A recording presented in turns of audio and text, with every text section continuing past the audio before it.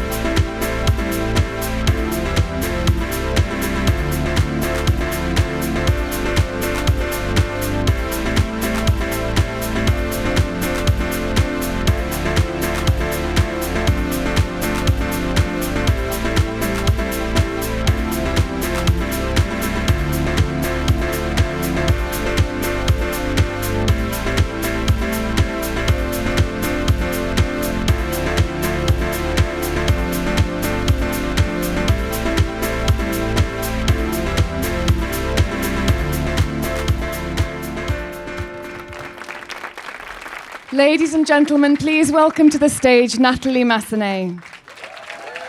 Woo! Welcome. Welcome. Get yourself comfortable. Hello. Hi. Hello, Apple people. Lots of Apple people. It's fantastic. Right, I have so much to talk to you about, I don't quite know where to start. So, first of all, I know you've had a really, really busy day. Slightly. You started in Grand Central Station, launching your magazine. We're going to talk about that in a minute. Before we talk about that, I want to actually go back to where it all began. Ooh, my chair. You started something in 2000 that I'm not sure if you actually knew how successful it was going to be, but I'd love to ask you, how did it all begin? Where did this start? Because you did something before everybody else, and that must have been quite scary at the time, but look where you've come. Well, I mean, I'd love to say that I did it before anybody else, but I don't know if anyone remembers 2000. And Yahoo was the prominent search engine, and there were quite a few businesses looking at selling fashion online. We weren't the only ones. As it turned out, we were the only ones left after the year 2000. Boo.com was spectacularly launched at the same time. There was a business called Into Fashion, Girl Shop, and there were a few of us doing it. And at the time, I thought, that's okay, the world is a big place. We'll just do our own thing. I think where we were different is we wanted to focus on having a cross between a magazine and a store, and really playing to what the internet's strength is, which is the media.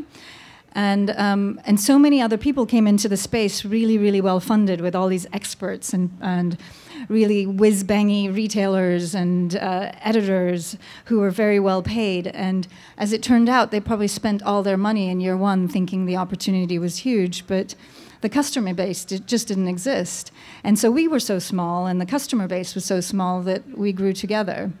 And there was a point at which I, with my team, and we were like 10 people for a long time. And you were based out of London? We were in London. Yay. But we used American English from day one because we wanted to project this huge corporation. But there were really only 10 of us. And I even answered customer care emails on the weekend, and I would sign it ZNMZ. And we would always use words like we, just to make it sound like there were thousands of customer care officials. But we wanted to project big. And there was a day where we found out, okay, actually, in the same way that when you run a race and you just keep looking at your feet and you run, and you started off the race with all these people, and then you turn around and you're like, where did everybody go? And then the crazy thing was that the press all sort of decried the doomsday of selling fashion online, and it was the big... Especially luxury fashion, am I right? They said you couldn't do it. And so then that scared everyone else from entering the marketplace. So we had about 5 blissful years where we were kind of doing our own thing, signing deals with brands, making mistakes, learning from our mistakes, before the competition set in. And boy, is there a lot of competition now. And there's a lot of competition now. I think it's interesting because probably in 2000, people still didn't understand whether people might buy something cheap on the internet, but they weren't necessarily going to fork out a lot of money on the internet. And you changed all of that.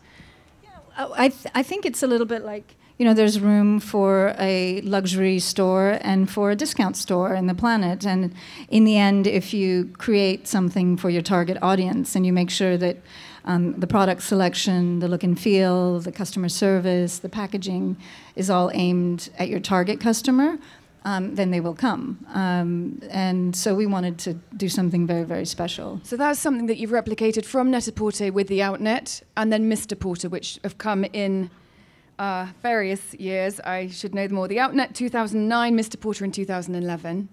I just want to say a couple of statistics about Net-a-Porter, about the Net-a-Porter group in total. It attracts over 9 million monthly visitors. It offers service to over 170 countries. The customer care teams speak over 20 languages, and it currently employs over 2,600 people across 7 locations.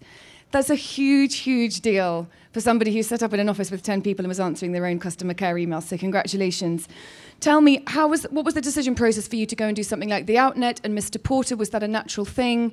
Or were people expecting that, or has it all made sense? I think if you look back at the brands that we've started, and then when we talk about Porter Magazine today, the common thread is we thought about the customer base. Net-a-Porter is a luxury fashion destination, but we found out on Net-a-Porter we had all these sale customers who really loved high fashion, but couldn't pay the full price. And maybe one day they would graduate to Net-a-Porter, but for today they wanted those labels and they couldn't pay the full price. So we created something especially for her on the Outnet with amazing service, with an amazing selection, an amazing edit. And then when it came to men's, and we didn't want to just create another tab on Net-a-Porter and do a men's section on what was the women's side. I was going to ask, why didn't you do that? Well, no, because the men needed their own destination and a brand created entirely for them. And people said, why are you recreating a website and doing a separate brand? And it's like, well, no, you have to talk to your target customer in the way that they want to be talked to. We have a saying in the company, which is, don't make your customer do the hard work, do it for them. So yeah, it would have been much easier to put a tab, a sale tab and a men's tab on Net-a-Porter, but it wouldn't have been true to the customer. Right. Well, those in addition to actually selling merchandise, you're very, very successful at mixing content with commerce. So we're going to talk more about Porter Magazine, which is your latest addition to the content family. But before that, in addition to the clothes you sell on Net-a-Porter, you actually have a whole editorial channel. Why is that important to you? And how does that help the business? How does that actually help shift units? Well, and is that what it's for, or is it not? Well, no, it's entirely appropriate for a channel which is based around media to tell a story. Just like if you have a store, you need to invest in your shop fitting, the lighting, the scent, the carpeting, the team who are there. You have to play to the strengths of the store. When you log on to a desktop, when you log on to your app, when you log on to Your iPad, the way that the media engages the potential consumer, or even someone who's not even shopping, just who wants to know what the latest fashion are, is through storytelling, through content. And historically, I've always said the magazines have been the marketing arm to the retail industry, but the internet has allowed the two to come together. And for a consumer who's time poor, has so much choice, so many places to go for content to shop, we always felt, let's give her, and now him, one destination where they can do both. And we've got, hundreds of thousands of people who come and shop, but we've got millions of people who come to be inspired. And we know we're good for business for our brands. We send customers to stores on the high street, up and down Madison Avenue, via Monte Napoleone. We're good for fashion, and we celebrate it. And the content is the way to do it. Okay, well, long may it continue because it's great. I want to ask you, you were one of the first luxury e-tailers to start. There are obviously, as we've discussed, so many that came afterwards. How do you stay ahead of the curve? And that's not just the very good-looking men who come to my door and deliver clothes, which I would like to say is the best thing that ever happened. How do you stay ahead of the curve when there is so much competition? Well, I think it's about, again, making sure that we are servicing our consumer in a way that's better than anyone else. Whether it's Can the I just selection. stop you? Who is your consumer? Do you capture that in a certain genre, or is it everybody and anybody in your eyes? No, I mean, I don't think we're trying to be all things to all people, and there are enormously successful websites out there who have captured everyone, right? But we're very focused on the time-poor, cash-rich fashion consumer and the aspirational fashion consumer who is looking for those designer labels. And there's room for many, many, many types of fashion stores, but we like being in the high fashion space. Okay, well, talking of the high fashion space takes me on to what you've launched today, Porter Magazine. That's something that you've been working on for a while. It launched today globally to 60 countries. To 60 countries. 60 countries today. Before we talk about it, we're just going to take a little look at a video of an app that was created in advance of the launch that's genius.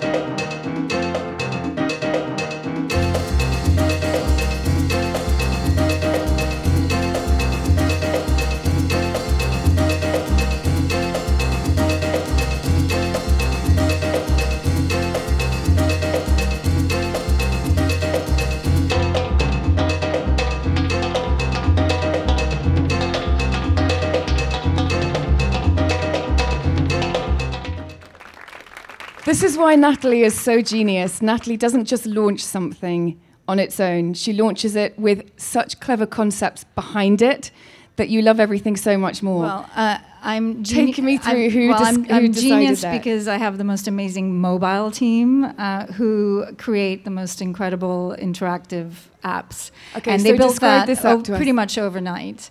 And that just went live like 10 days ago, or not very long ago. And we were, how many days? 5 days. It was launched 5 days ago. And it was so exciting to see women from all over the world put themselves on the cover of Porter magazine before we even revealed who our real cover star is. So this is an app that you launched in advance of the magazine, is I Am Porter hashtag that everyone should look at. Yeah, and it's not stopping because It's not stopping. I've seen people it can in just so be on the many. cover. And actually, there's been talk amongst the editorial team that maybe one day we'll put one of these girls on the cover on the newsstand. I think it's such a great idea. Who came up with the concept of that? You have a big team that you work with. How far in advance do you decide something before you have to execute that? How long has this been in the running? Well, they turned this around very, very quickly, but we've been working on the launch of Border for a year, and doing print is something not to be underestimated. We obviously love the immediacy of digital, of social, but print takes a while to get going. But the social media campaign came together very quickly just before we went live with the magazine. And in addition to the I Am Porter app, you're also, I see on Instagram that you're having launch parties around the world. You started with Sydney. I've already seen that. Sydney and Hong Kong and London and Paris and Brentwood, California. Things are happening. I mean, the world today is like this big. It's very small, and we're all joined together by a certain affinity. And it's been amazing to see women from all over the world joining in on this. I just don't think this could have happened before, where you can have a product which is completely unknown on day one, and then on day two, 4,500 women have engaged with it. And before we take a look at the magazine, why print? And I know that's probably a cliched question that everyone's asked you. You're the queen of digital. Why print, and why is it important for your brand? Well, I think we're in the perfect place to answer that, which is that if you think about Apple and what they built in terms of a digital company, a computer company, iTunes, it's such an enormous part of our lives digitally. But when they decided to look at the store, they created a brand temple, a place that was where you feel like you're bathing in the brand, where it makes you feel proud to be part of it. I would liken our print magazine to our temple. It is a brick and mortar, if you like, version of our digital store, and it doesn't go away. You don't delete it. It's timeless, and you can engage with it in a very different way. We're a media company, and we would have not been truly a multimedia company without print. Okay, well, we're going to take a look at the print now and have a little sneak peek.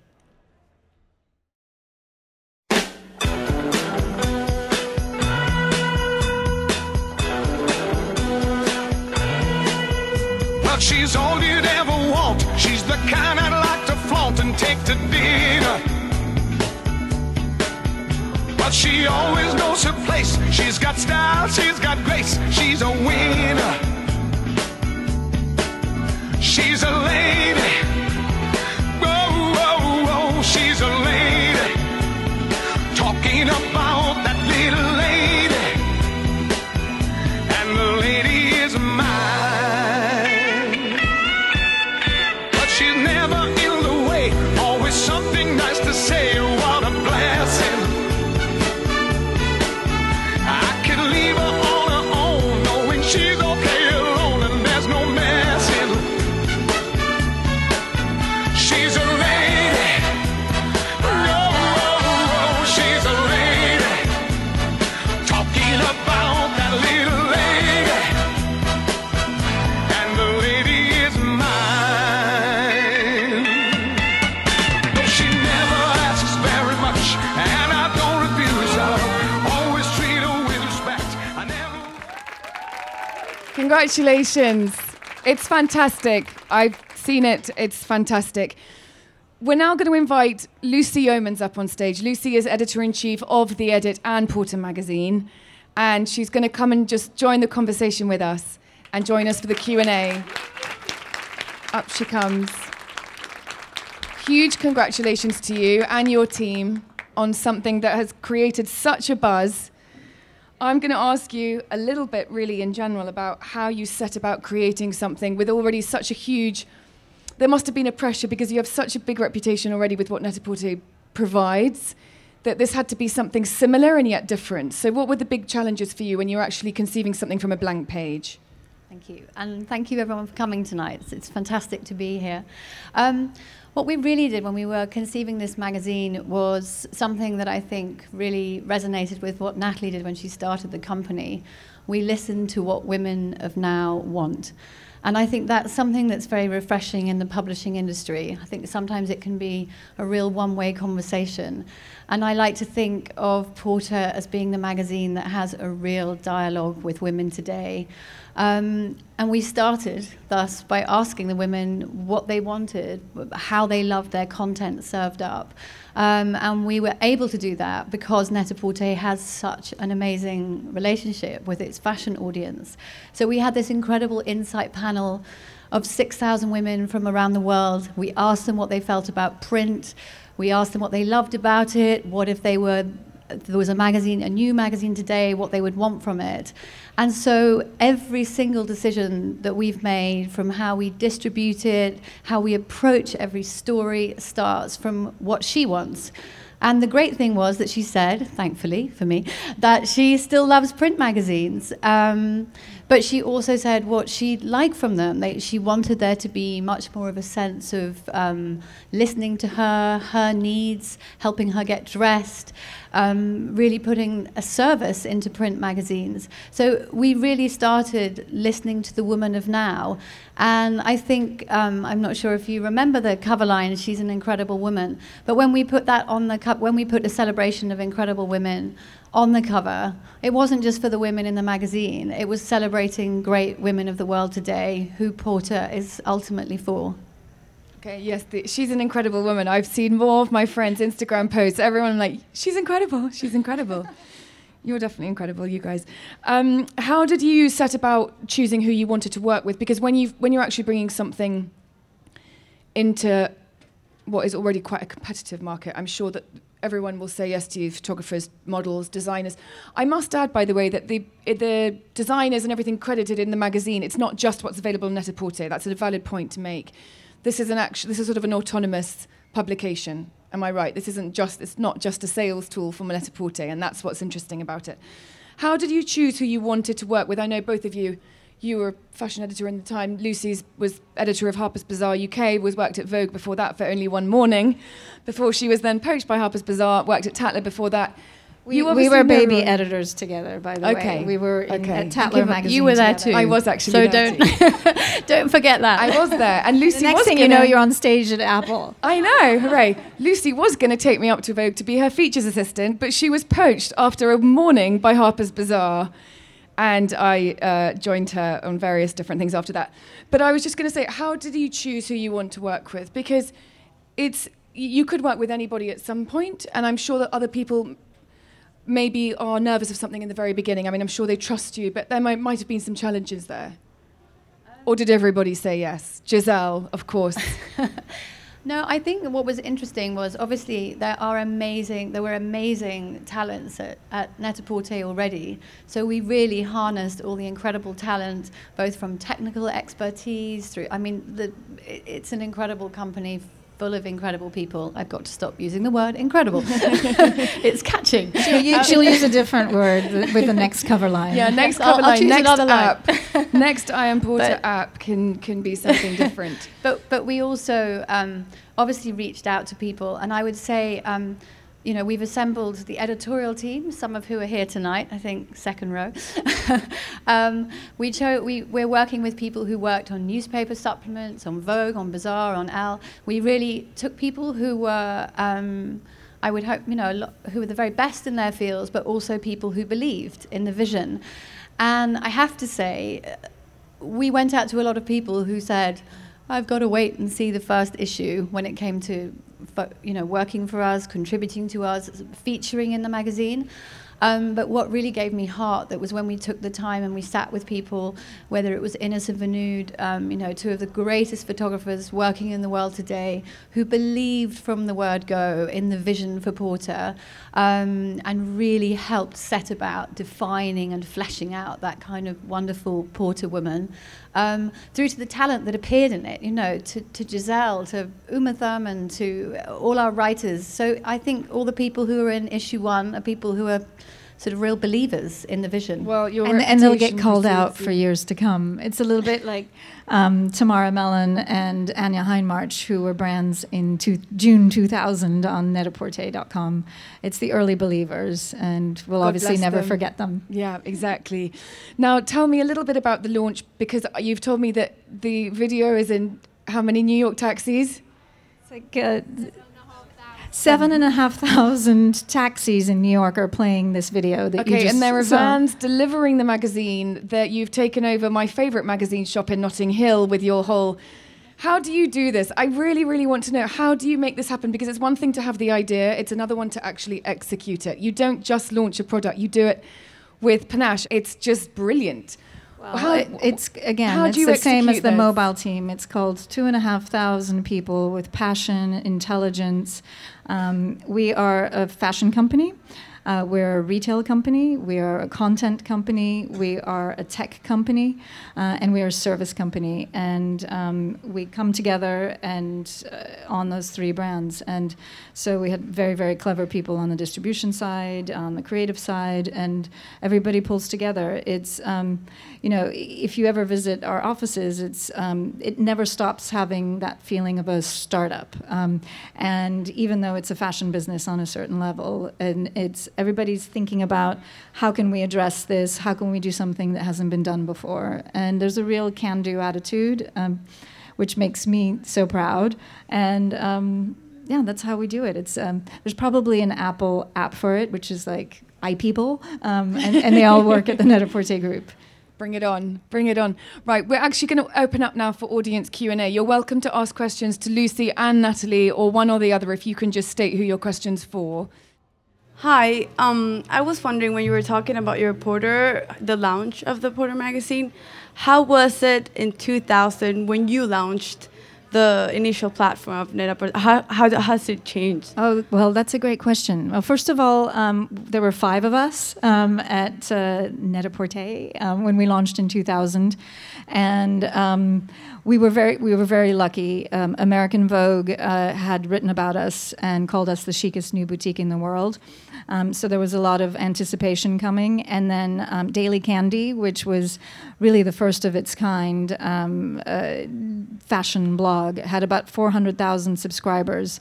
And Danny Levy, who was the founder of Daily Candy, sent out an email saying, there's this company, it's called Net-a-Porter, and it just went live.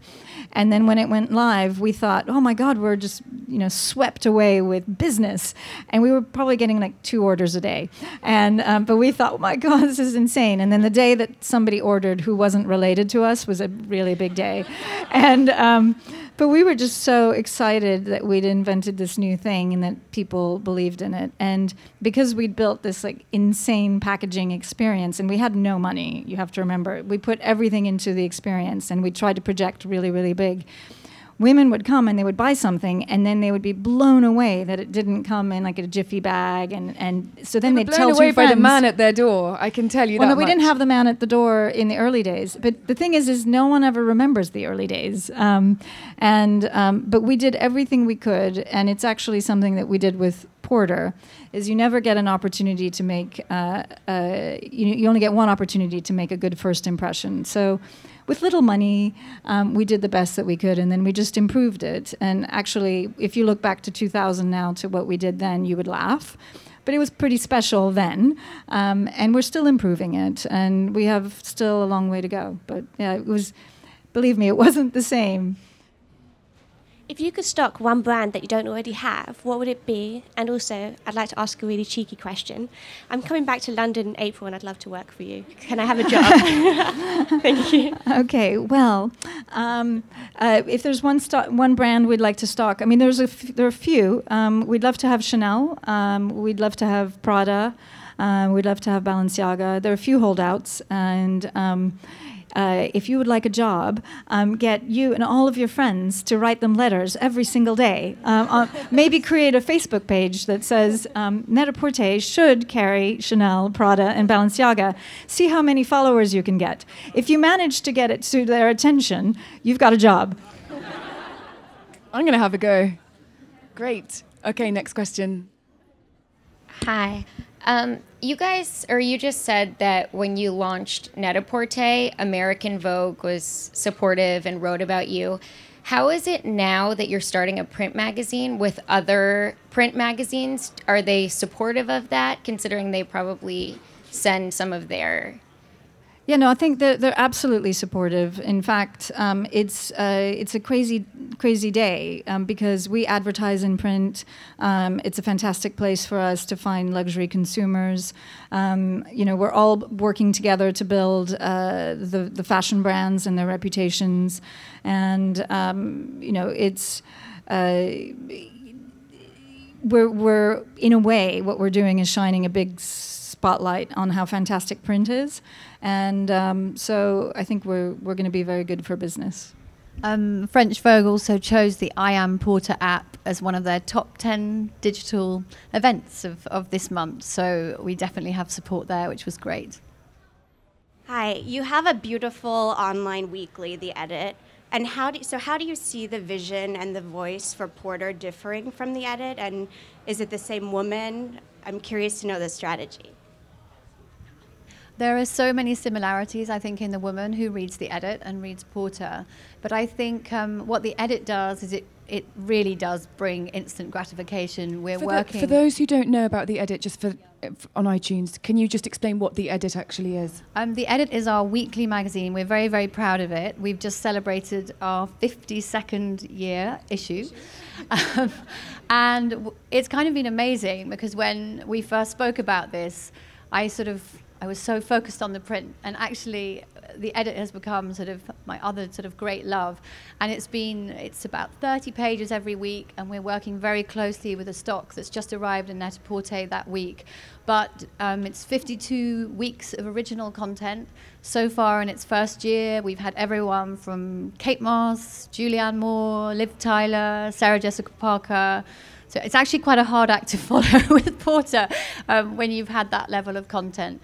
I think what Porter does is it broadens out. I think there's something about print magazines that has quite a sort of emotional dialogue with the reader. It's really putting fashion in content. We have 200 editorial pages in Porter. So there's travel, there's culture, there's people. So you're giving a much more rounded experience of, there's a lot of similarities, but they also have their different kind of sort of focal points as well.